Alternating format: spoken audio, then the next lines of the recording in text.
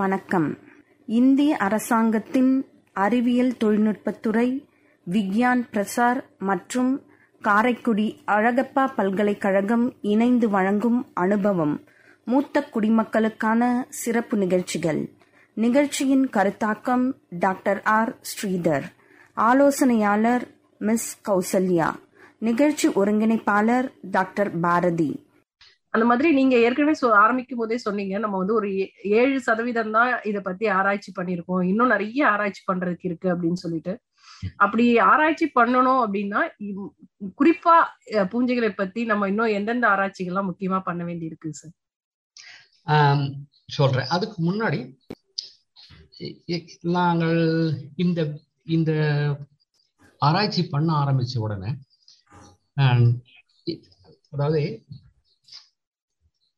இன்னொரு ரொம்ப முக்கியமான விஷயம் என்னன்னா, நம்ம இப்போ ஆராய்ச்சி பண்ணணும் அப்படின்னு யாரு எடுத்தாலும் நம்ம என்ன செய்யணும், முடிஞ்ச வரைக்கும் இது வரைக்கும் ஆராய்ச்சி செய்யாத ஒரு டாபிக் எடுத்து செய்யலாம், அல்லது மிக குறைந்த அளவில் ஆராய்ச்சி செய்யப்பட்ட ஒரு பர்டிகுலர் டாபிக் எடுத்து செய்யலாம். அந்த மாதிரி செஞ்சோம்னா நமக்கு வந்து நம்ம ரெண்டு விஷயம், ஒன்று ஆஸ் அ பர்சன் நம்மளுடைய வேலைகள் எல்லாம் நம்மளுடைய ஆராய்ச்சி எல்லாம் வெளி உலகத்துக்கு தெரிய வரும். ரெண்டாவது, மோர் இம்பார்ட்டன்ட், நம்ம வந்து we are adding knowledge to science. ஒருத்தர் பண்ணதையே நான் திருப்பி பண்ணி அது பிரயோஜனம் அவ்வளவா இல்லை. பட் புதுசான விஷயங்கள் பண்ணினோம்னா நம்ம வந்து வி ஆர் ஆடிங், அதுதான் இம்பார்ட்டன்ட். ஸோ நாங்கள் இதை ஆரம்பிச்ச உடனே இப்போ எங்களுக்கு இதில் என்ன, இந்த வேலைகளில் பார்த்தீங்கன்னா, இந்த கடந்த ஒரு 40 வருஷங்களாக இந்த வேலையில நாங்க என்னெல்லாம் ரொம்ப பிரீஃபா சொல்லிடுறேன். இந்த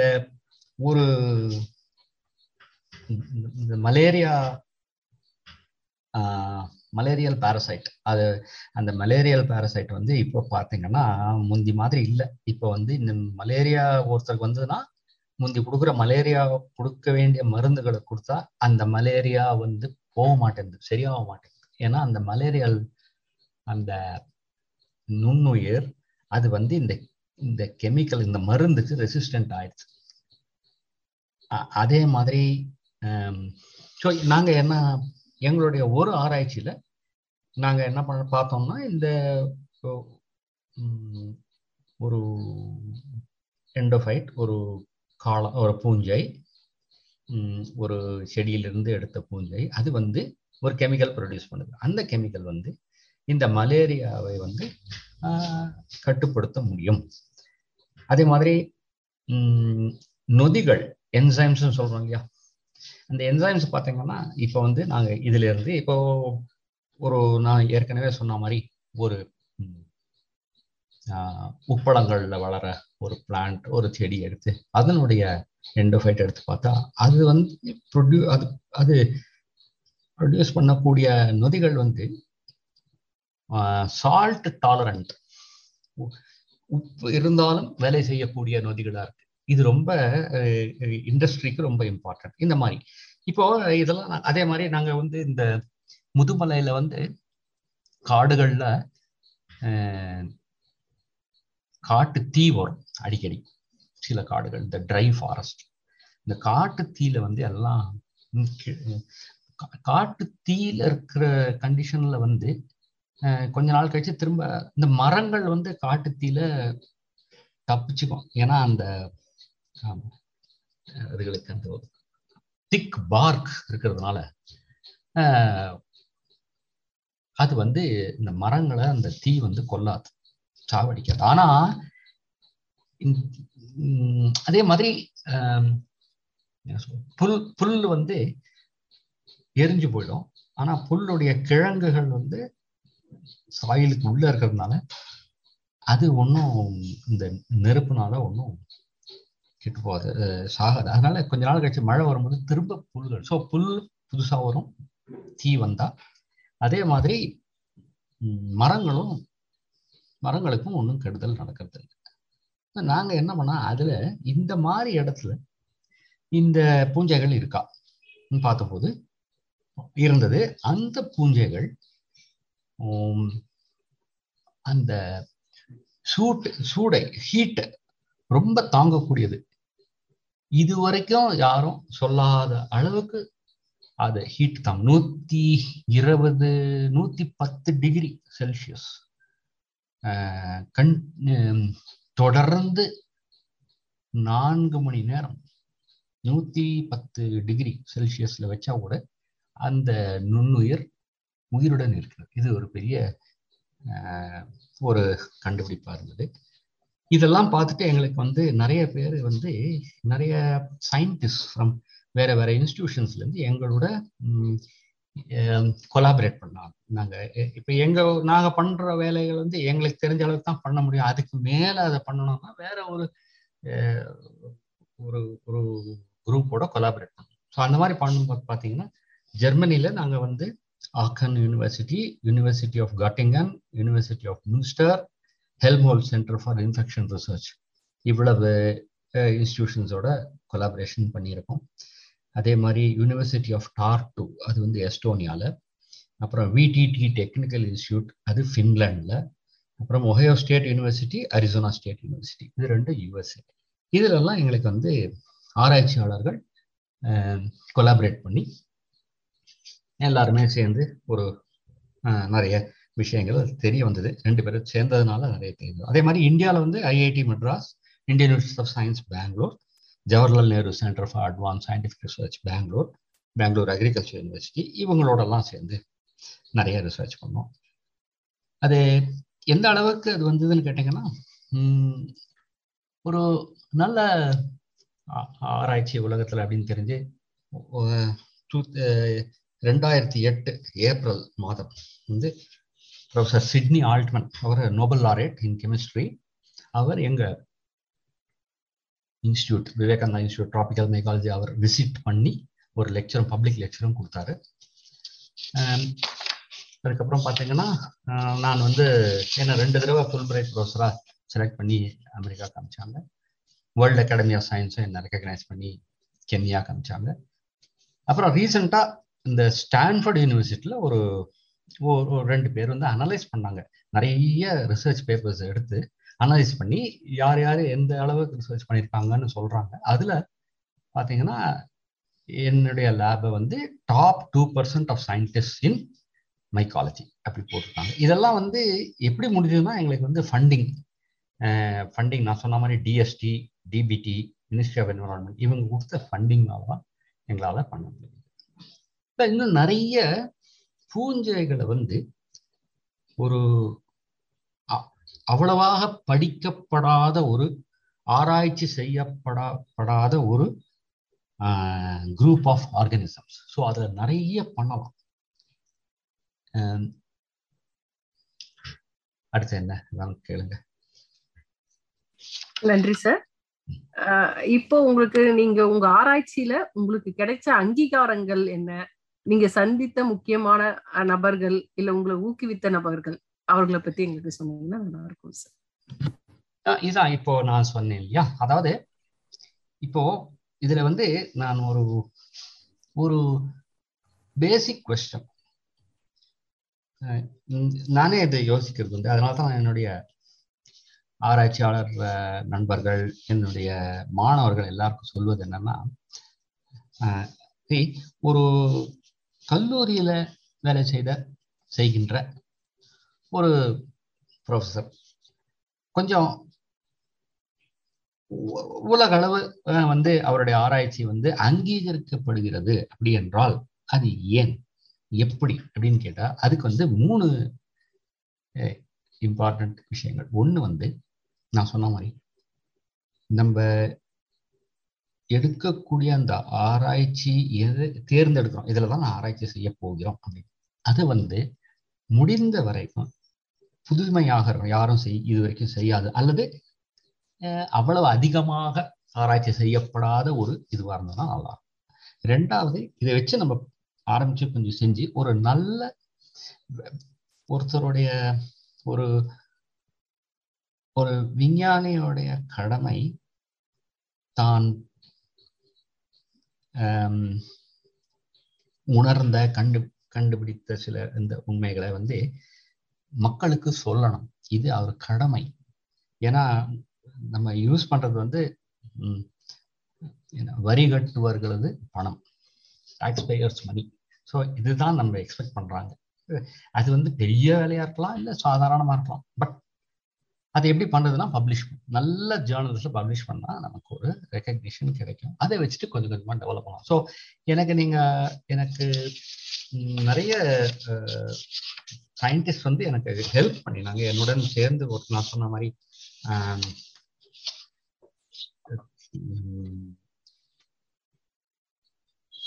ஒரு இன்டர்நேஷனல் ப்ராஜெக்ட் வந்து இந்த பூஞ்சைகளை வைத்து, ஏன்னா அதுகள் நொதிகள் நிறைய என்சைம் ப்ரொடியூஸ் பண்றதுனால அவைகளை வைத்து நம்ம வந்து பயோமாஸ் டு பயோஃபியூவல், இந்த பெட்ரோல் ஃப்ரம் பிளான்ட்ஸ் பண்ண முடியுமா அப்படின்றதுல ஒரு கொலாபரேஷன் இந்தியன் கவர்மெண்ட் டிபிடி, அது எங்கள் லேபு டிபிடிக்கு அது எங்களுக்கு உதவி செஞ்சாங்க. ஸோ அது கூட வந்து நான் சொன்ன மாதிரி யூனிவர்சிட்டி எஸ்டோனியாலேருந்து university, VTT technical institute Finland, அப்புறம் ஜெர்மனிலேருந்து ஆக்கன் யூனிவர்சிட்டி, எல்லாரும் சேர்ந்து ஒரு இன்டர்நேஷ்னல் கொலாபரேஷன். இந்த மாதிரி எங்களுக்கு நிறைய இன்டர்நேஷ்னல் கொலாபரேஷன் வந்தது. இன்னொன்றில் வந்து இந்த புது ஆன்டிபயோட்டிக் கண்டுபிடிக்கிறதுக்கு ஹெல்மோல் சென்டர், அதில் ரிசர்ச். ஸோ எல்லாமே வந்து ஒரு கொலாபரேட்டிவ் எஃபர்ட் இருந்ததுன்னா நம்ம கொஞ்சம் அதிகமாக மேலே போகலாம், நல்லாவே ஒர்க் பண்ணுவோம். Thank you sir. உங்களுக்கு அறிவியல் ஆராய்ச்சியாளர்கள் இவ்வளவு சப்போர்ட் பண்ணாங்க, உங்க சக நண்பர்கள் அப்படின்றத பத்தி எங்களுக்கு சொன்னீங்க. இப்போ ஆன்டிபயோட்டிக் பத்தி மெடிசன் ஃபீல்டுல நிறைய டிஃப்ரெண்ட் ஆஃப் ஒப்பீனியன் இருக்குல்ல சார், நிறைய சர்ச்சைக்குரிய விஷயங்களும் இருக்கு. அத பத்தி எங்களுக்கு கொஞ்சம் சொல்றீங்களா சார்? நன்றி, நீங்க அதை ஞாபகப்படுத்தினது. இது வந்து ஒரு மிக முக்கியமான ஒரு விஷயம். அதாவது இப்போ இந்த ஆன்டிபயோட்டிக்ஸ்ன்றது உங்களுக்கு தெரியும், அது வந்து ஒரு கெமிக்கல். சில பாக்டீரியாக்கள் அதை ப்ரொடியூஸ் பண்ணும், சில ஃபஞ்சைகள் லைக் இது பெனிசிலியம் மாதிரி அதை வந்து எடுத்து நல்லா பியூரிஃபை பண்ணி அதை வந்து நமக்கு இன்ஃபெக்ஷன், பாக்டீரியா இன்ஃபெக்ஷனோ ஃபங்கல் இன்ஃபெக்ஷனோ வரும்போது அதை அந்த ஆன்டிபயோட்டிக் கொடுத்து நமக்கு அந்த ஆன்டிபயோட்டிக் போய் இந்த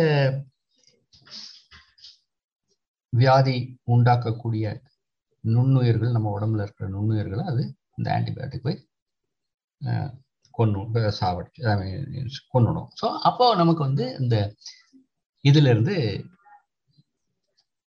வியாதியிலிருந்து நிவாரணம் கிடைக்கும்.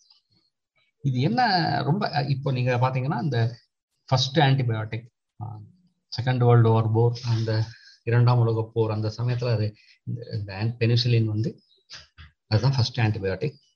அதை உபயோகப்படுத்த ஆரம்பிச்சாங்க. இவங்க கணக்கு போட்டு இப்போ சொல்றாங்க,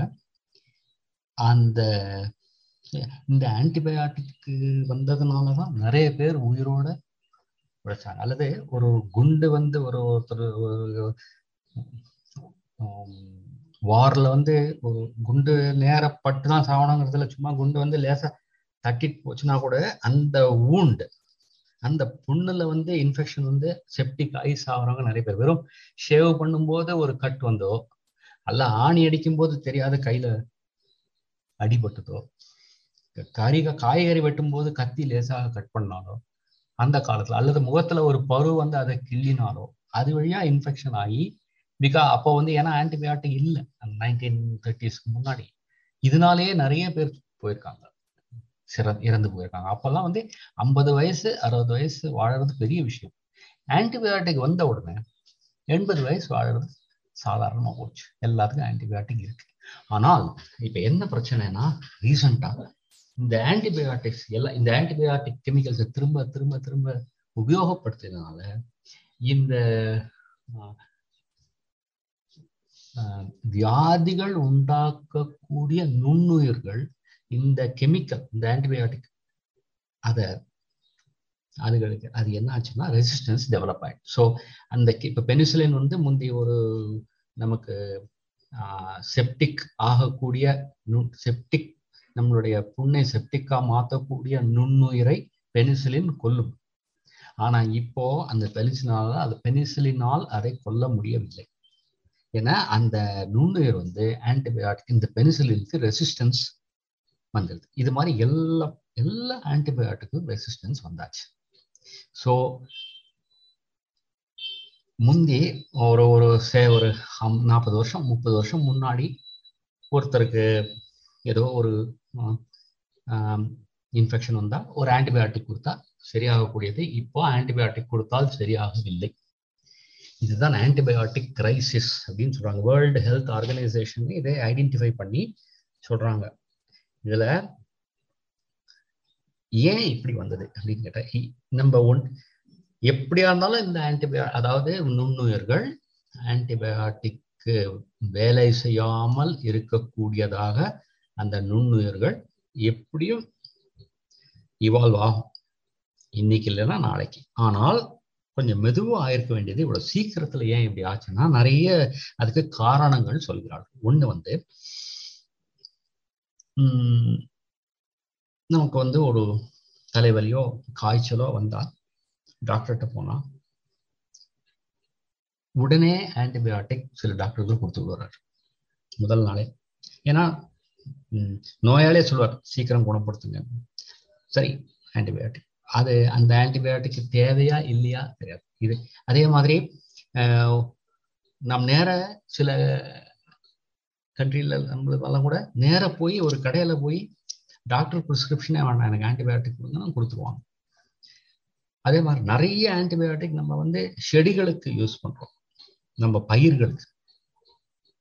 அதே மாதிரி கோழி மாடு இந்த மாதிரி அனிமல் ஹஸ்பண்ட்ரி அவைகளுக்கு வியாதி வரக்கூடாதுங்கிறதுக்காக நிறைய ஆன்டிபயோட்டிக். ஸோ இந்த ஆன்டிபயோட்டிக் யூஸ் ரொம்ப அதிகமானதுனால உலகம் ஃபுல்லா எல்லா நுண்ணுயிர்களும் என்ன சொல்றது வியாதிகள் உண்டாக்கக்கூடிய நுண்ணுயிர்கள் எல்லாமே ஆன்டிபயோட்டிக்கு ரெசிஸ்டன்ட் ஆகிவிட்டன.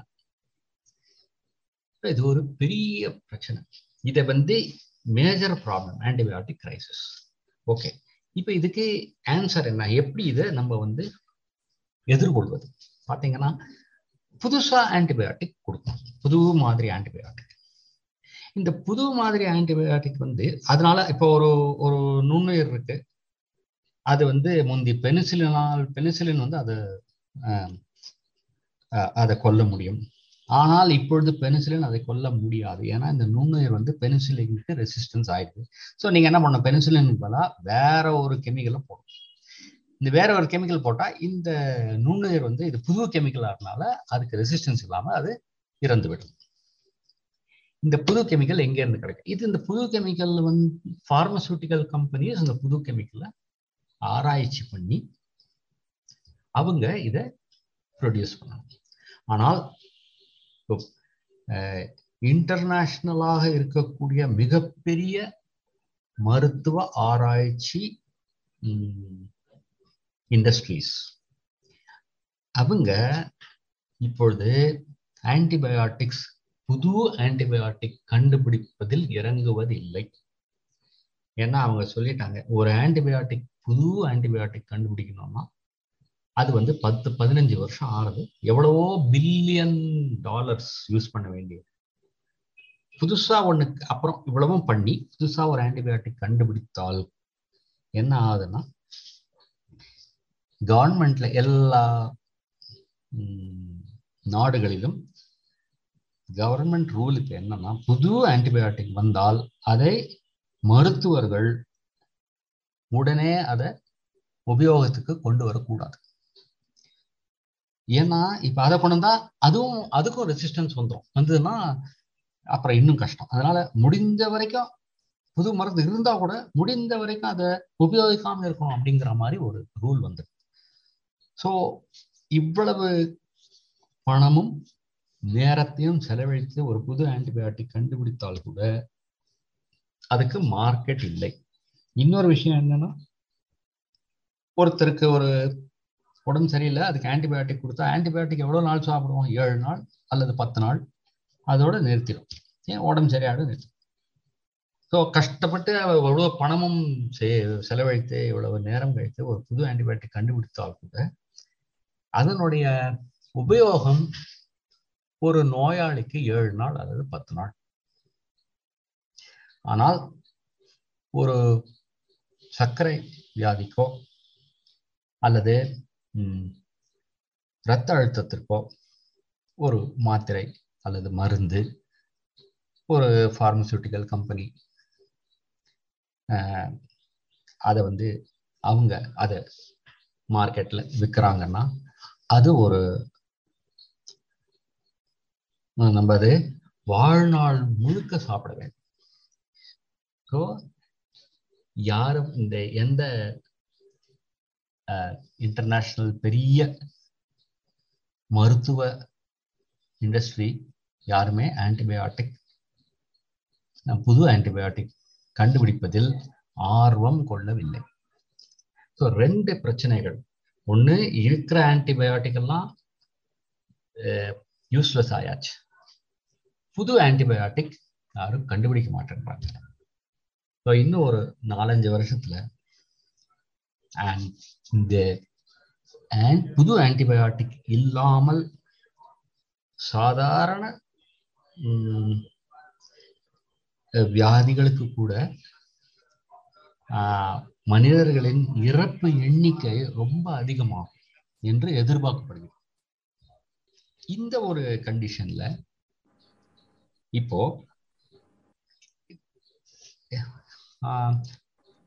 என்ன சொல்றது, கவர்மெண்ட், அதாவது அரசுகள், ஒரு நாட்டில் இருக்கிற கவர்மெண்ட், அது கூட பெரிய ஆராய்ச்சி நிறுவனங்கள், அப்புறம்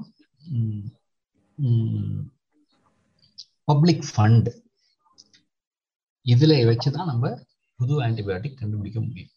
ஸோ ஒரு க்ரௌட் சோர்சிங் எல்லாருமாக சேர்ந்து, ஸோ இது ஒரு இந்த சோஷியல் ஃபண்டிங், என்ஜிஓஸ் இவங்கெல்லாம் அதுக்கு ஒரு சப்போர்ட் கொடுத்து, கவர்மெண்ட்டும் ஒரு சப்போர்ட் கொடுத்து, இந்த மாதிரி ஒரு நாட்டிலையும் இதுல அவங்க நம்மளா ஒர்க் பண்ணாதான் இந்த மாதிரி புது ஆன்டிபயோட்டிக் கண்டுபிடிக்க முடியும். இந்த புது ஆன்டிபயோட்டிக் நம்ம ஆராய்ச்சி செய்யறச்சு பூஞ்சைகள் ஒரு நல்ல ஒரு சோர்ஸ் ஆஃப் நியூ ஆன்டிபயோட்டிக். ஏன்னா நான் சொன்ன மாதிரி நிறைய பூஞ்சைகள் இருக்கின்றன. பூஞ்சைகள் அதிகமாக ஆராய்ச்சி செய்யப்படவில்லை. நம்ம பூஞ்சைகளை இதுவரைக்கும் ஆராய்ச்சி செய்யப்படாத இடங்களில் வாழும் பூஞ்சைகளை எடுத்து பண்ணினால் நிறைய புதிய கெமிக்கல்ஸ் கிடைக்க வாய்ப்பு உண்டு. அதுல சிலதுகள் நல்ல ஆன்டிபயோட்டிக்கா இருக்கலாம். நான் சொல்ற இடங்கள் இப்போ நான் சொன்ன மாதிரி உப்பளங்கள், அப்புறம்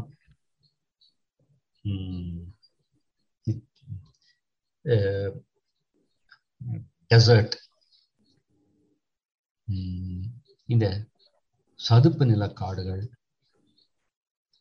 அப்புறம் ஓஷன், சமுத்திரத்து அடியில டீப் சி ஃபஞ்சை, அதுல இருக்கிற பூஞ்சைகள், நிறைய பூஞ்சைகள் இந்த கடல் நீர்ல இருக்கும். கடல் நீர்ல இருக்கிற பாசி, அந்த பாசிக்கு உள்ள இருக்கு. அது மாதிரி இதுவரைக்கும் யாரும் அவ்வளவாக படிக்காத இடங்களில் உள்ள பூஞ்சைகளை எடுத்து பார்த்தோமானால் நமக்கு புதிதாக ஆன்டிபயோட்டிக்ஸ் கிடைக்கிறதுக்கு சான்சஸ் அதிகம். நன்றி சார். ஆன்டிபயோட்டிக் எவ்வளவு முக்கியம், ஆனா அது எவ்வளவு அளவுக்கு இப்ப நமக்கு பயனற்றதா போயிட்டு இருக்கு, புதிய ஆன்டிபயோட்டிக் கண்டுபிடிக்க வேண்டியதற்கான காரணங்கள் எல்லாத்தையும் எங்களுக்கு ரொம்ப தெளிவா சொன்னீங்க. உண்மையிலேயே பூஞ்சைகள்ல இவ்வளவு விஷயங்கள் இருக்கா அப்படின்ற மாதிரி இருந்தது. நீங்க உங்களோட அனுபவங்களை எங்க கிட்ட பகிர்ந்துட்ட போது இதுல இவ்வளவு சமுதாயத்துக்கான நலன்கள் இருக்கா அப்படின்றதும் தெரிஞ்சது சார். நன்றி சார். நேயர்களே, இந்நிகழ்ச்சியின் தொடர்ச்சியை அடுத்த பகுதியில் கேட்கலாம். நன்றி.